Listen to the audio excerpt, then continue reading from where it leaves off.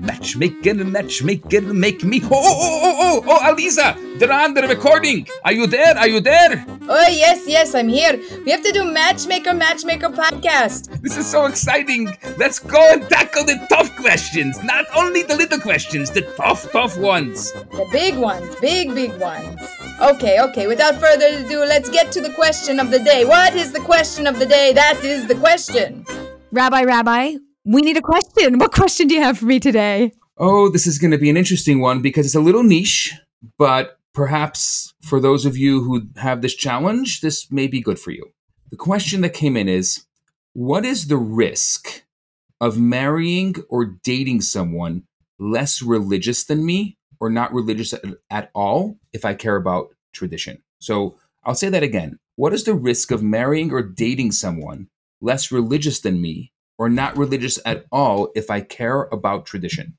This just came up. I can't believe this is the question of the day that's in your email inbox because I just did an event in Jerusalem and somebody stopped me afterwards and came up to me and asked exactly this. And she said, I'm actually dating somebody. I don't know if I should even call it that, but he's not really religious and I am. And I want to celebrate Shabbat and the holidays and keep kosher. And he said he's spiritual, but he's not observant and doing the things and practicing on a daily basis. And the mother happened to have been there also at the event. And the mother's looking at me like, oh, Lisa, no, like this is never going to work. And I said, no, actually, that's not true. It's not true. I said, tell me more information. How much do you know about him? He's spiritual? Is he open to, hey, instead of movies on a Friday night, can we just do Shabbat? We can go to a movie on a Wednesday. Is he open to, okay, our kids could go to a religious school. I don't mind, right? Is he open to, okay, so when we go out to eat, we go for kosher. It's not so bad. We're in Jerusalem. There's plenty of places that are kosher, right? Does that bother him? Or is he open to, exploring what that might look like and feel like? And she said, I don't know. I said, oh, good. Date him, figure it out. And don't dump him. Just experience that and explore it. And don't push. We're not like making him into something that he's not. We're just curious about what he wants because she told me there was chemistry. There was something there. She's like, Aliza, I don't know why. I went out on a date. I never feel this. And all of a sudden, I just felt something and I was so conflicted whether or not I should continue. How would you advise them? What would you say? I'm listening to you. At first, I was going to push back, but you said something really important that they went out and there was chemistry. So what happens when your heart feels a certain way, but your mind knows that it's wrong? The question is it wrong? Meaning, I don't know where she was clear about her boundary, okay? Her boundary is Shabbat mandatory, kosher mandatory, Jewish schools mandatory. And he was in the, well, I don't do it, but I don't know if I want to do it. And I wouldn't only do it for you. I need to think about it. But give me a minute. I just met you, I like you. And now I'm thinking about these concepts. And I don't want to get confused between I like you and I would do it for you rather than I would do it for me. It's a big ask. And there's two problems that I have with this. The first problem I have with it is that I think we're worried about something way too far ahead. I'm not saying that it's not important because obviously for her, and let's say in your situation or in this questioner's situation, it's a non-negotiable. That's why it's coming up. And this person, so you're about to negotiate on a non-negotiable. So is it non-negotiable or is it negotiable?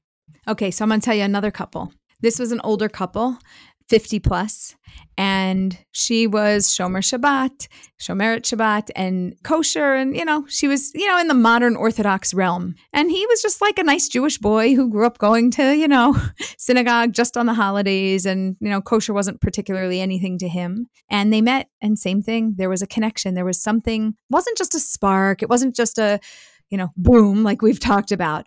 There was just a connection. There was something actually there where they did connect and they started to talk about it. And he said, well, I don't know if I want to do that or be that the whole time. And she was in a different life stage. She said, well, like, I don't have little kids at home. I do like the Sabbath. And if we're together, I'd love to do that. And, they lived in different cities and he had family elsewhere. And she said, well, like, when we're together, can we eat kosher, right? If you go out on your own, no judgment who you are and what you do. And when we're together, can we do Shabbat? And if you go anywhere else and do anything else, like, you are who you are also. And they actually worked it out and they got married and they have this beautiful relationship. And he likes his Judaism, but he's not always living his Judaism.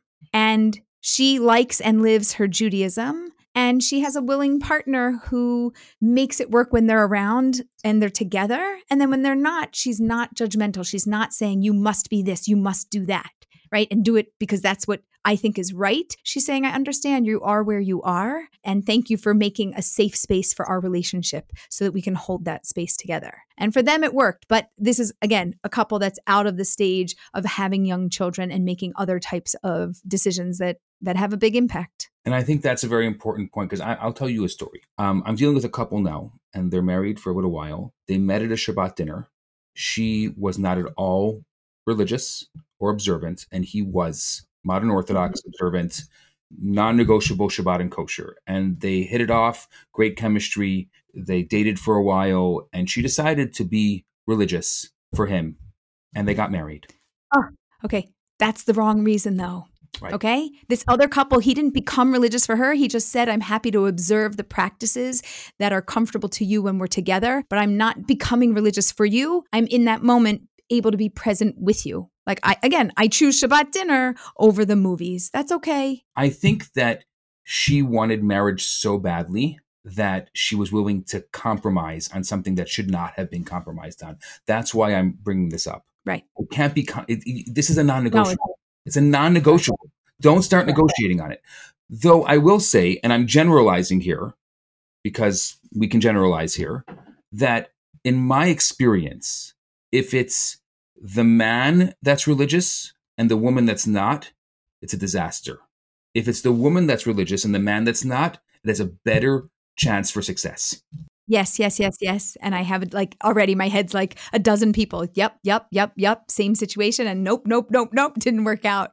And there's a reason for that. There's a reason for that because at the end of the day, the things that matter are the things that are around the dining room table. And that's her domain, the dining room table.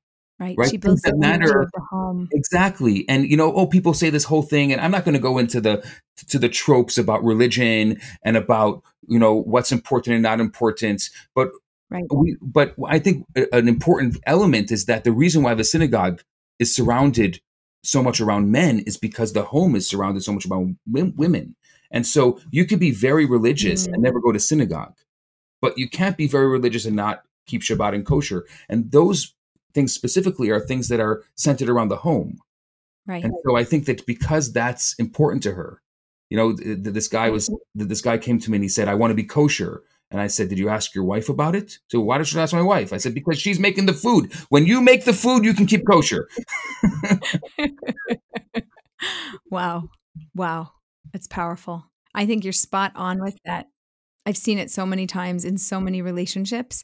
And I've sadly also seen the divorces that result from it being not in the right direction. So let's go back. The story that I originally told, this was a woman saying, should I be okay with a man who's not observant? And how will that look? It could work. I said to her, but you must accept him. She said, but I want him to go to synagogue and I want him to pray 3 times a day. I said, no, that's his mitzvah. If he wants to do that, he will do that. And you have to accept the fact that your children might not have him doing that and he might not be that role model. If you're not okay with that scenario, don't date him. If you're open to that, then you could date him. There's a possibility. And I'm not saying you should marry him. I'm just saying get more data and information. Ask the right questions. Dig in a little bit deep. Be real with yourself. Be real with him. And then we'll know the answer. And maybe it'll be in 2 dates or maybe it'll be in 10 dates. I don't know how long, but enough time that we know what's happening. And I think this really boils down to a very important element of relationships, like a fundamental of relationships, that relationships need to be unconditional. If you're going to start loving Judaism more than you love your spouse, it's never going to work. If you're going to love something else besides your spouse, it needs to be unconditional, no strings attached. 100%. And so here's a great example, right? Oh, well, people are coming to me all the time. One of the questions I get is, oh, well, he didn't pray. I thought I was marrying someone who was going to pray 3 times a day. Well, you don't get conditional love. Right. So let's just summarize here for a second. What is the risk of marrying or dating someone less religious than me, or not religious at all if I care about tradition? What is your answer in 10 seconds or less? I think that we have come to the conclusion there is a risk of divorce. There is a risk of growing apart. There is a risk of somebody doing it for you today, but not being willing to do it for you tomorrow. And there is a possibility that a relationship could work. And for us, we believe that if the woman is religious and the man is less religious or on a different path, it's more likely to work than the reverse. This is great. Thanks again. Thank you. And thank you, everybody. Send your questions and we'll get to them. Okay, everyone. Thank you so much for listening to this episode of Matchmaker. A very good matchmaker. For more dating wisdom and advice, download a free copy of Alisa's book at Get Real, Get Married at our website, Matchmaker. Have any dating questions? Anything bothering you? Don't worry, you can send us your toughest dating questions also at this matchmaker.org. Lastly, if you haven't already, please make sure to subscribe to the podcast. Why not? What? Anyone bothering you? Anyone happened? Sometimes you can subscribe. You don't have to just be browsing. You can subscribe. Why not? Because that way you won't miss anything.